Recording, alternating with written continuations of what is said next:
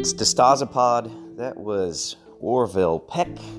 And The Dead of Night. Been listening to a lot of Orville Peck lately as it sort of gets me in the Western mood. And I'm going to talk a little bit about that later on and what's going on with development and where my creative mind may roam. But in the meantime, welcome to DeStasapod.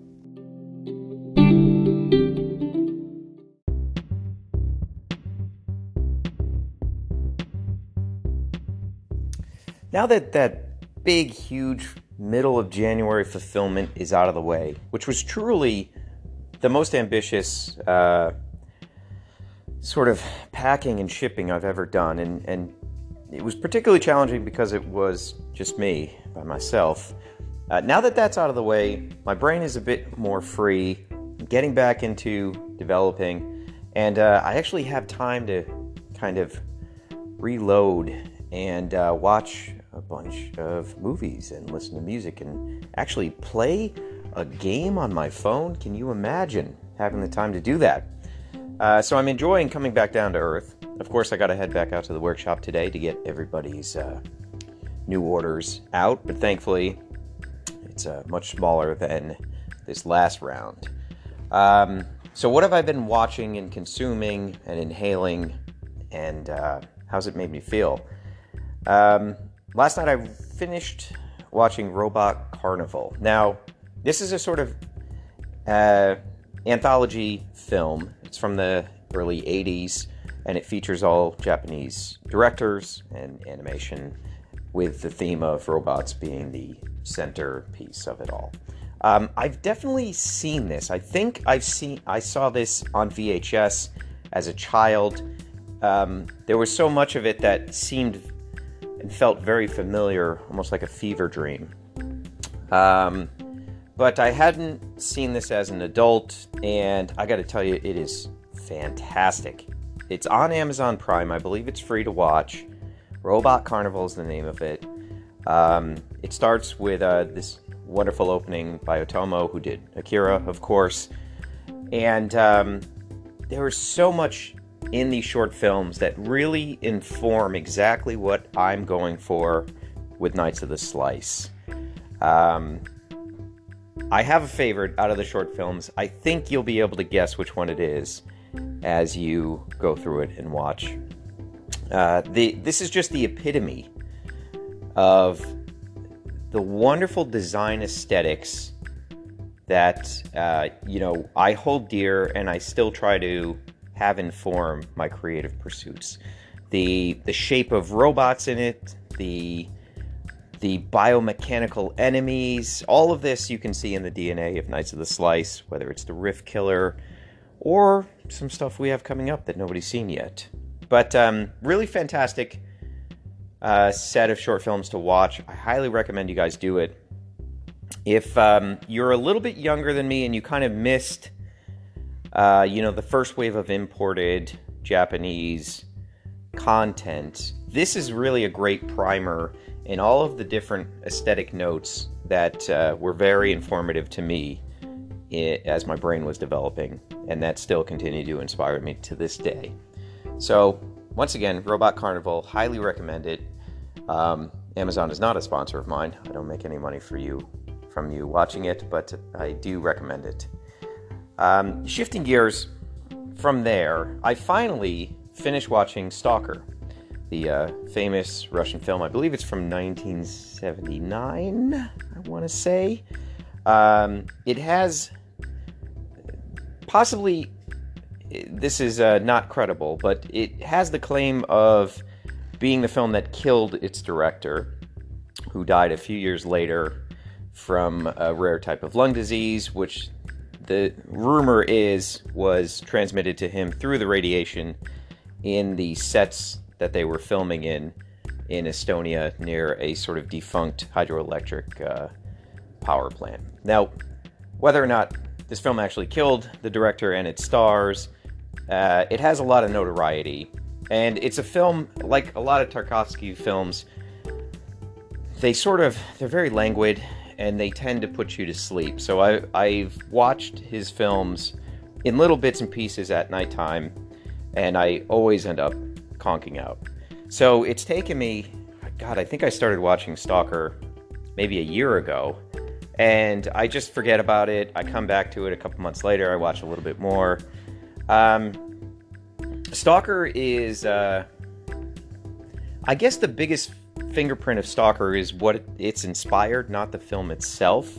There's obviously been a whole cadre of first-person shooter games from the Ukraine and from Russia based on the idea of Stalker. Stalker is actually sort of a transmutated form of the short story Roadside Picnic. And Roadside Picnic is really a fascinating concept.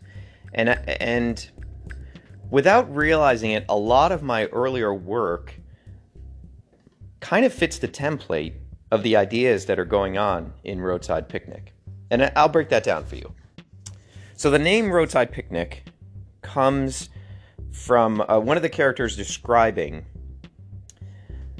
an event that has happened, which is essentially like extraterrestrial visitation. So in the world of Roadside Picnic and in the world of Stalker, there is the zone. And the zone is not unlike the exclusionary zone of Chernobyl, which would happen many years, well, not many years, but I think 5 or 6 years after Stalker was made into a film. But Roadside Picnic, that sort of term refers to the idea that aliens visited Earth, they stopped here briefly, and then they left. And just like a human might have a picnic somewhere and leave behind garbage, drop a French fry, all this debris left behind in a picnic, so have the aliens, sort of left behind items in what is now the zone. So a stalker is somebody who goes into the zone and procures these relics, these artifacts, things like that, and then brings them back into the regular world and sells them. Now, when you're inside the zone, things don't make sense. Spatially, there are anomalies. You can get lost walking in a straight line. There are booby traps. It's really quite an interesting concept that, unbeknownst to me, has informed a lot of my decisions about the Vector and how that operates. And, I do think it's an interesting... The short story is an interesting read for people, and the film is an interesting watch for people, with the understanding that, this is a very slow-moving sort of film.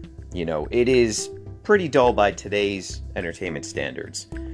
But I love this idea of a stalker, of somebody who kind of goes into these areas that are forbidden and dangerous and looks for things. I think there's echoes of the Malignant Bullet comic, where Rex and Vaughn are going into ex-war zones and reclaiming gear for various government apparatus.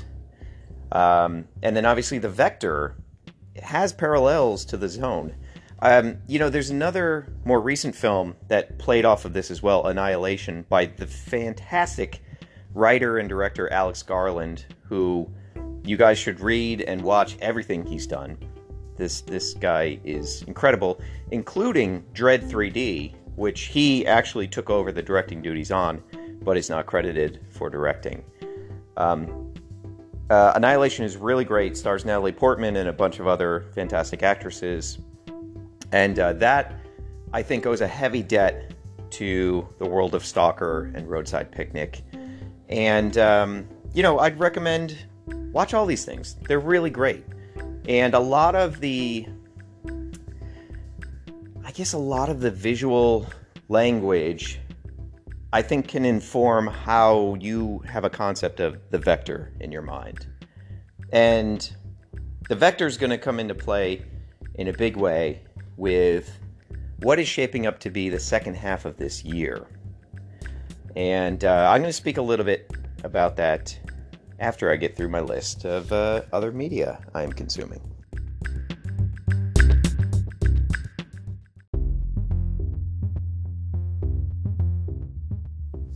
Of course, I am still listening to YMO, Yellow Magic Orchestra, the Japanese band from the late 70s that really pioneered a synthesized electronic sound.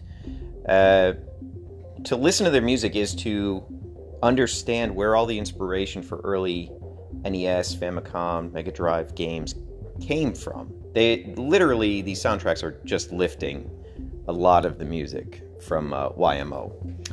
And they're fantastic. This is great workshop music. It gets you pumped. It keeps you moving. You know, it's good to trudge through all the orders when you have a soundtrack like this blasting. This was turned on to me by Matt Dowdy. No surprise, this is something he listened to a lot. And I really can't believe that I've never heard of this band or listened to any of their music. But it's all really fantastic. Just go through the sort of greatest hits on Spotify, and you're going to be in for quite a great treat. So no surprise there that I'm still listening to that. It's a complete earworm. But something I'm doing now, or trying to do at least, is get back on that stationary bike, get the juices flowing again, and to incentivize myself, I've decided I will play a game on my phone, which is what I used to do back when I lived in New York City, and I hated going to the gym. I would play, like the Marvel fighting games, or anything I could really get obsessed with and just sit on the stationary bike and go through the motions for 45 minutes or an hour. So I'm back doing that, and the game I've chosen is Blades, which is a sort of Skyrim-type game from Bethesda that is set in the world of Skyrim and optimized for touchscreens. And I gotta tell you, it's pretty fun. I like it. It's Bethesda and Skyrim. I've now spent must be 10 years, if not more, in that world. And from the outside, there's nothing really remarkable about Skyrim and its characters and its look and its feel. It is pretty standard fantasy trappings. I don't think that there is anything distinguishing or unique about that game and all of its vestiges. That's close enough. We'll fix that in post. But the charm of Skyrim, I think, comes from just living in that world. You know, you get your house carl, you build your cottages, you store your gear, you eat a sweet tart. It all really starts to make you think that there's this other life in that world. Is it Tamriel? Is that what the world of Skyrim is called? I think it might be. And while sort of, the technology when Skyrim first came out was not one that allowed you to be immersive with, a VR headset and haptic feedback and things like that. I think for me it was really the first modern time I could lose myself in a digital world. And that, of course, informs how I go about the storytelling for Cybermama and for Radic, and what the implication is for digital lives and alter egos and things like that. This also makes me think of Toy Galaxy had a fantastic video that Dan recently posted about Max Headroom. And Max Headroom had a really interesting, mind-bending fact going on. In that, to watch Max Headroom as a kid, which, you're probably exposed to the Coca-Cola commercials. I remember watching the series and being really scared of them, and then being confused at all the different iterations of the series, which basically retold the same story. Dan does a great job of breaking down how convoluted these three different adaptations were. It's really, really worth watching. But the big point here is Max Headroom was essentially a live character, a live actor, that was being filmed in a way that communicated to us he was a digital 3D character. Because the technology wasn't there to have real 3D avatars. So in some ways, he's like an analog Hatsune Miku. You know, before the technology existed to have these entirely digital creations. And I just think the ramifications of that are so profound. And I can't quite put my finger on what's interesting about that, but there's something really potent there. And all of this plays into, you know, the coming of Radek and Cybermama and her abilities and what the ramifications of that is. And, you know, it's just it's all ingredients going into the same stew right now. And I think that's pretty fantastic. That makes for a good stew. But anyway, getting back to Blades, it's a fun game. I recommend it. You know, if you have a commute, if you take the subway, there's worse ways to kill some time. And by the way, I always have Argonians. I always do the dragon-type characters in Skyrim. Skyrim is a game also I've rebought several times. I played it on Xbox 360 originally.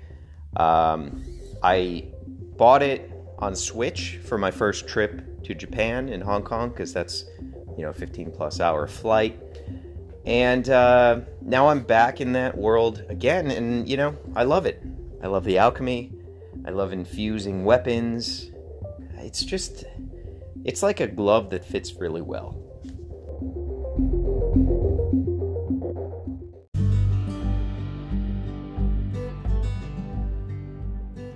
Cowboy development. That's where I've been at lately.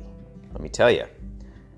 Dowdy and I are really firing on all cylinders about this upcoming Cowboy project.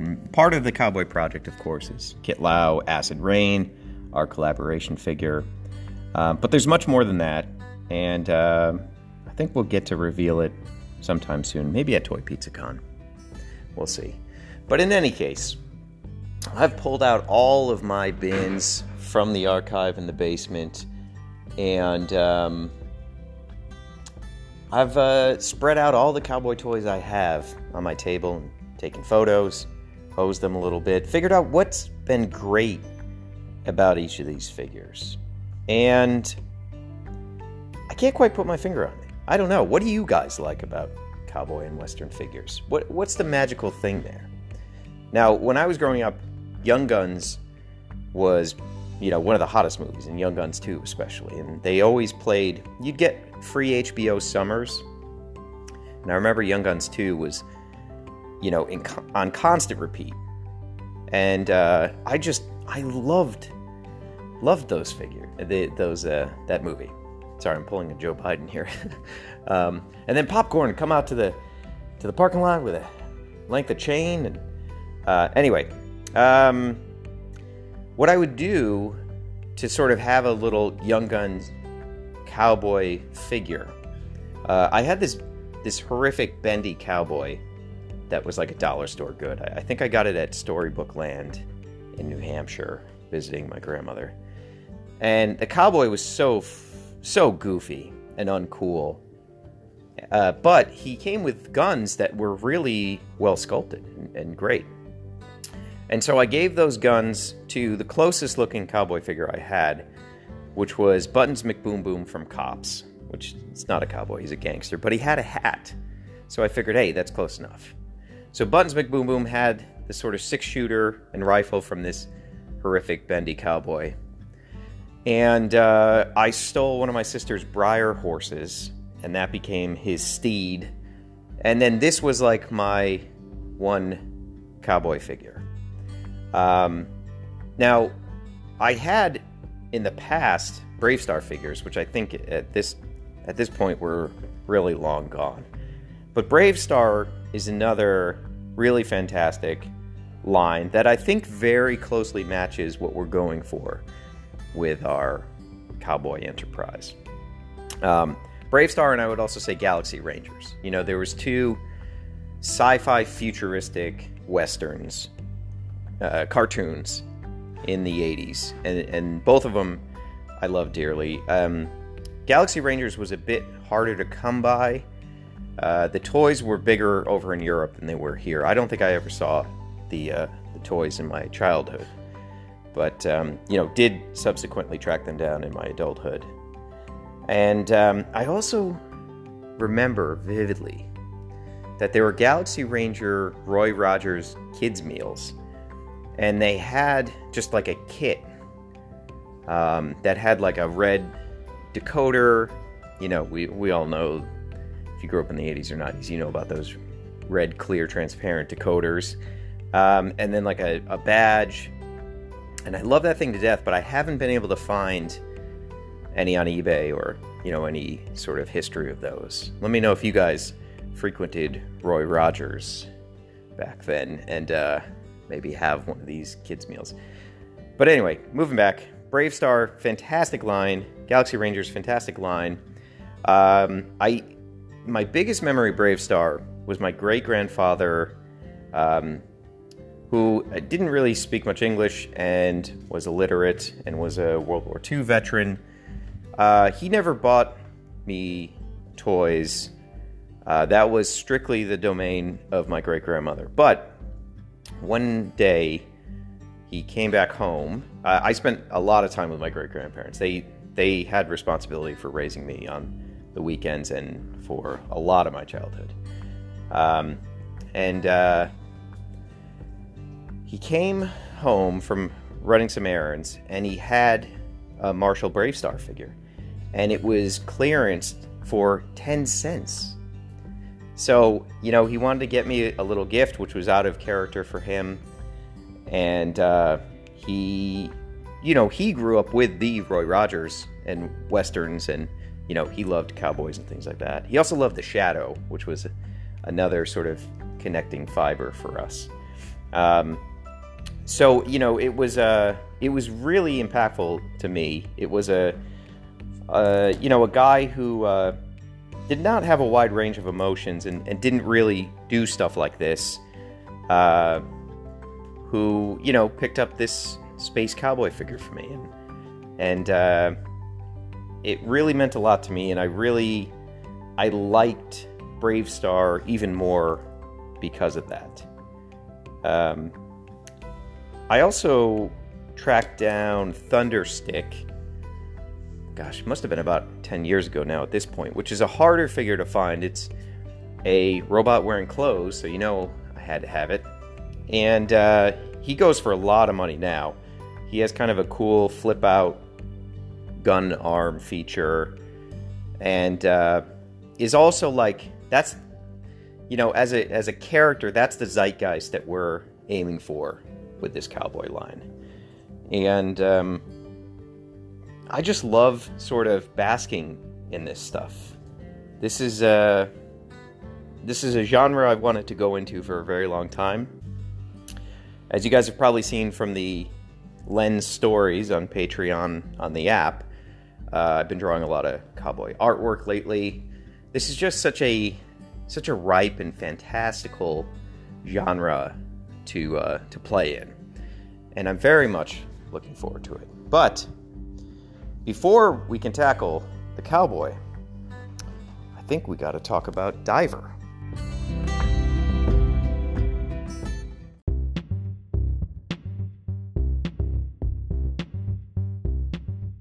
So Diver. What are we doing here, guys? Everybody's been asking for months. What's the status on Diver? I think we're going to experiment with Diver. This is going to be a big deal for us. The stated goal here is to see if we can finance, just ourselves, not with any big corporate money or retailer support, if our collective can greenlight an additional figure in a micro fundraising round, not on Kickstarter, just on our own website. If we can do it, if we keep the budget exactly what is needed to tool it, if we keep the goals and unlocks very conservative, Is there enough juice amongst all of us, even after being tapped out from doing Action Figure of the Month 2020? Can we move the needle and greenlight these individual figures? And I'll tell you why this is important. I don't know that Action Figure of the Month is always going to continue, or if it's always going to continue in its form. And part of that reason is, oh my God, it's a lot of work. It's great to get, a year's worth of money up front in November. It really is. It is a huge workload throughout the year. So if we are an enterprise that can independently fund an idea right away, that means more figures more often. And we can continue to build out the library of characters that inhabit the world of Knights of the Slice. So what I'm contemplating doing is launching Diver in March as a small micro fundraising project on my website. There will be a couple options. I think we will have, just a single figure enrollee, and that will get you an exclusive color. I will probably do some kind of bundle, and, you guys will be, whoever backs this will be the first people to get this product. The challenge here is, while the ask is going to be much, much smaller, I'm thinking probably $8,000 for the basic tool, and then, maybe $10,000 to $12,000 for the additional accessories. The challenge here is that the checkout amount, the cart size, the total dollar each individual will spend is going to be relatively low compared to Action Figure of the Month, which is $250 buy-in for an entire year of action figures. So, it's going to take that many more people to achieve the goal. And it's risky, I think if we put this up and it doesn't fund, that is definitely going to affect the likelihood I would do any micro fundraising throughout the year ever again. So it's going to be really interesting. My challenge right now is I got to sit down and figure out what's the asks. How much am I charging for a single figure? How much am I charging for a bundle? What goes in that bundle? What additional items can we unlock? Etc., etc. So it's very exciting. It's very scary, because I think failure is definitely possible. But I'm totally prepared to fail on this one. I think Diver is probably one of our strongest character ideas, and it is appealing to people that may not collect Knights of the Slice, or may not, know what we do and follow everything. And I think that, it merits doing its own campaign. Now, things like Chromega and Sen 5, those, and Radic even, those are much more polarizing characters. They're important to me. I know that people will love them when they get them in hand, but they are not universally loved or accepted. And what these micro campaigns would be is more of a focus on these figures that can easily fund themselves. They are easily digestible ideas, and that will allow us to continue to expand this impressive roster of unique figures. In looking back at the 5-year anniversary, there's a great picture from Jason Ellum where he showed the first 5 figures from the campaign of the original Kickstarter, and then a smattering of figures from this year and last year. It is so dramatic. We only had one figure in 2015, and it was the classic Knight. And then you flash forward to 5 years later, and you look at this picture, and it's the old Knight, it's Cyber Mama, it's Rift Killer, it's Desert Rat. It is just so much more complex and interesting and vibrant. And I think the secret to our line is the amount of characters, the breadth of the library, the ever-changing experience. And so getting more and more figures unlocked is super important to me. I have an endless well of characters I want to get to. But, you know, I think Diver's got to go first. I have some of the first sort of iconography and logos from the Great True Wise that will be part of this campaign. I think it's very exciting, very good looking, you know, typography, if that's your thing. But I'm willing to roll the dice on this, and if we can do it, it's going to be great. And if this micro fundraising thing works, I think I would do more of them. You know, probably not too frequently. But when we have a character that really speaks to us as a collective, you know, like, I'm pretty sure you guys haven't seen the Cowboy sculpt yet, but I'm pretty sure if I put that up for micro fundraising, it would instantly fund. It is that strong and dynamic and great. And I think Diver is that way too. And as I continue to develop these characters, and as you guys want to see them, and you want to see them sooner, micro fundraising becomes a very viable option. So it's exciting. And I'll keep you posted on what I'm thinking. But I'd like to hear from you if you would 100% back a Diver campaign, and would you sign up for one figure, or would you sign up for as many figures as I offer? And that will help me determine what kind of tiers I offer.